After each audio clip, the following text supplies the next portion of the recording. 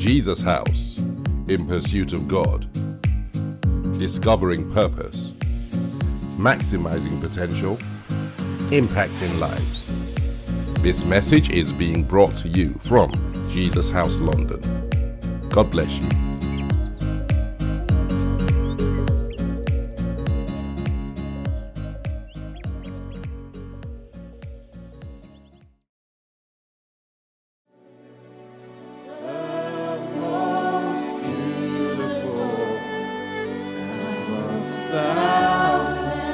Sing it one more time.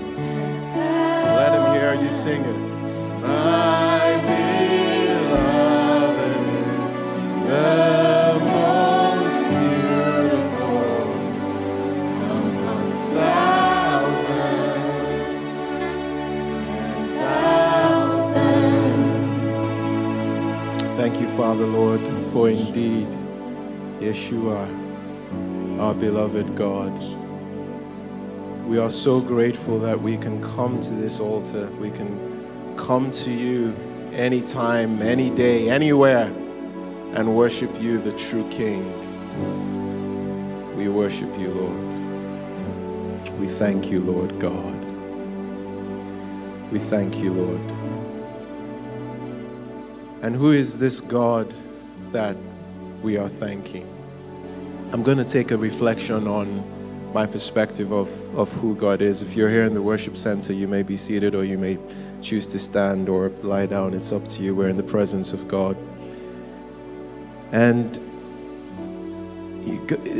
God is God, and God will reveal himself in different ways to us. And at this point in my life, he's revealing himself to me as the God of the second chance. He is a God who has taken me from a toddler, a teenager, to the state that I am right now, standing before you all in this auditorium and for all those online. And why do I say he is the God of the second chance? Because he's just the guy who just keeps giving and forgiving and keeps on loving no matter what we do.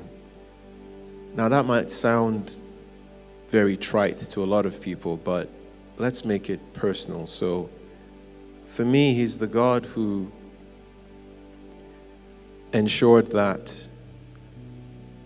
I didn't die when I was born. And you know, we take childbirth for granted, but there's certain things in my family history that meant, yeah, that was good, that I was born and I lived to tell the tale.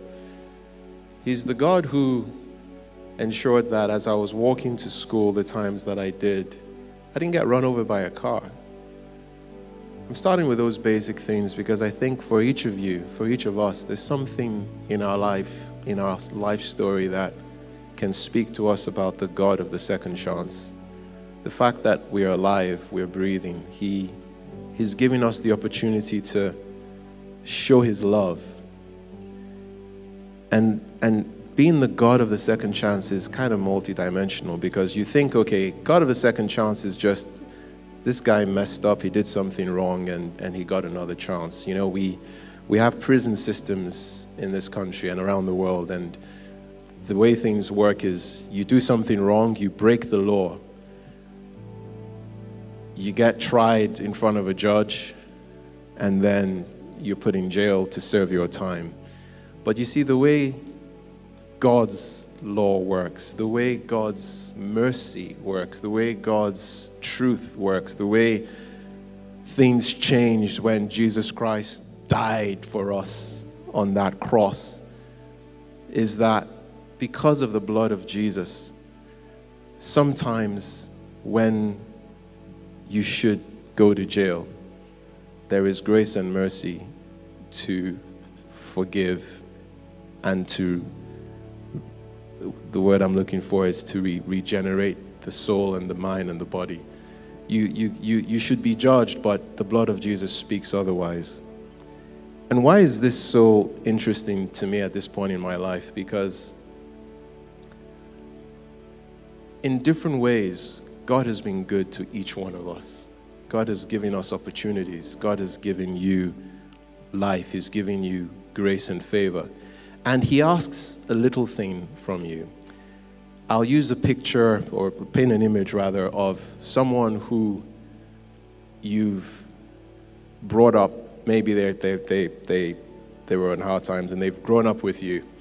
And they've eaten your food, you've sent them to school, you've taken them through life's challenges, and they've gotten married, they've gotten their children, and then the one time you ask something of them, they say they don't bother to answer you.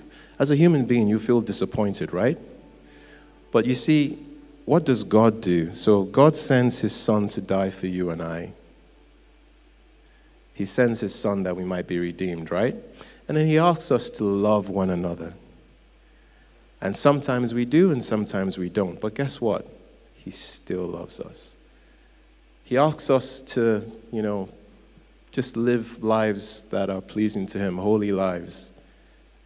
He asks us to, do the right thing. And sometimes we do and sometimes we don't. But guess what? He still gives us a chance to come back. I remember my university days, and I'm sure some people in school and stuff can identify with this, where you have exams, right? Anyone been there? You know you need to study. And then you find yourself the night before a major paper, and you haven't studied anything, and you go on your knees, and everybody remembers God and remembers prayer then. And you pray and you say, God, if only just help me. And guess what? He sees you through that. But the following year, sometimes, or for most people, okay, for me, let me speak about myself. You forget.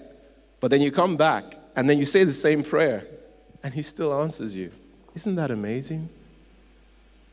Isn't that amazing that we serve a God who, despite the fact that we could do so much wrong to him, so much wrong to his people, he just keeps on loving us. He keeps on giving of himself to us. But he still keeps asking for us to come to him. He gives us a second chance. He gives us another chance to come and pray, to ask him to forgive. There are times where in life we go through challenges and disappointments, and we make promises to God that we will do things differently, especially if we've been responsible for some of those challenges. So for me, over time, there have been times where I've been financially reckless and done things that I shouldn't do, or not been responsible. And then I come back to God year after year, and guess what? Somehow,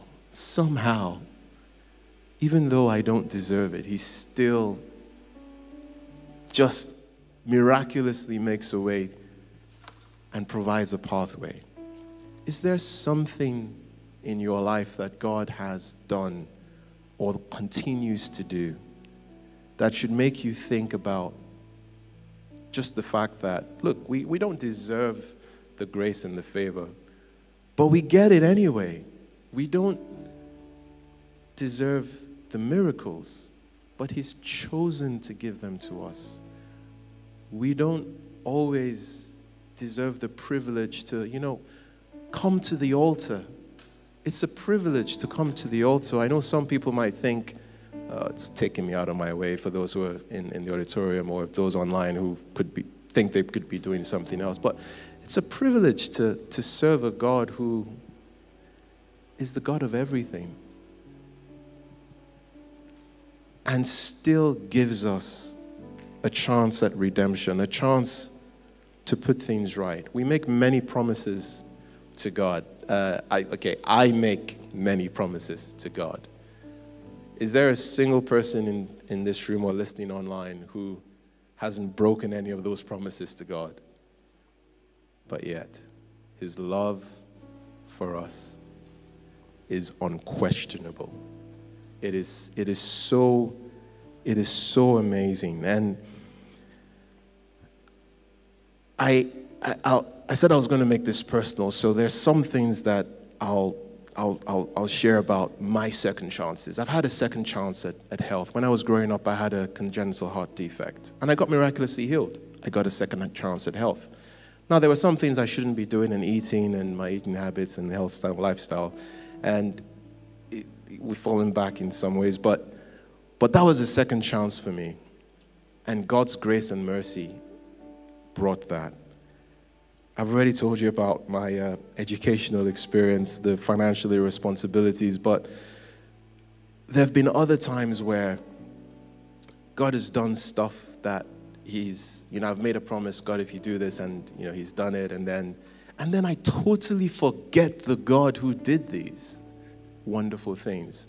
There's a particular sphere of society that He asked me many years ago to spend some time in, and I did, and then I ran away from it because it was easier to not do that. And He reminded me of it recently and said, sometimes He asks us to do things not because it's for us, but there are people He loves as much as us that will benefit from doing what He's asking us to do. He owns everything. So sometimes He wants to put the chair in the living room. Other times He wants to put the sofa in the living room. He can change things around. And all we have to do is just be grateful to this God who, despite our imperfections, despite ourselves sometimes, our selfishness, still loves us. There's a song that was written by the choir. The theme for this period is the altar, the pursuit of God this year. And I was reading the verses. I was listening to the song in my mind, and I'm going to read out these verses to you and then I'm going to mention a scripture that encapsulates a lot of what I've been trying to say. The song says, "At this altar where your name is exalted, this is where I'll dwell. I'll dwell, laying down my all, my prized possessions, my will, my plans, my thoughts. Here's my heart. I lay it down right here on the altar. I lay on the altar. Here's my life, my sacrifice right here on the altar." And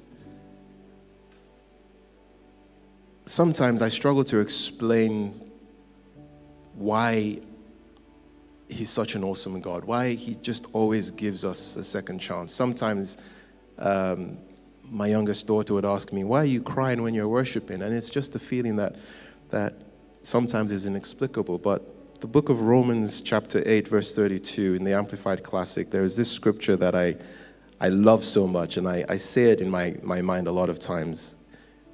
And I love this particular translation because it says, "For I am persuaded beyond doubt. I'm sure that neither death nor life, nor angels, nor principalities, nor things impending and threatening, nor things to come, nor powers can separate us from the love of Christ." And nothing can do that.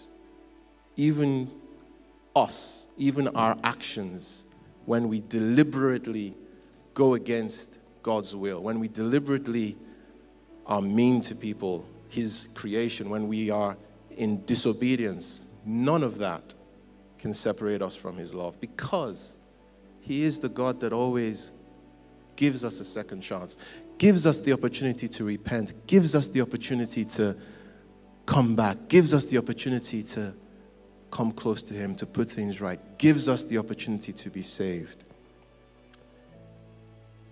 And I'm gonna end with a song that I hope everyone knows. But I'm going to read a verse from it. "From the rising of the sun to the setting of the same, your name is to be hallowed, Adonai." Because regardless of what you do, regardless of your actions, from the rising of the sun to the setting down of it, God's name will always be exalted. God's name will always be exalted. I said God's name will always be exalted. So let us worship this God of the second chance, who, regardless of life, regardless of the sun rising or setting, He is God, and He will always give us a second chance. Amen.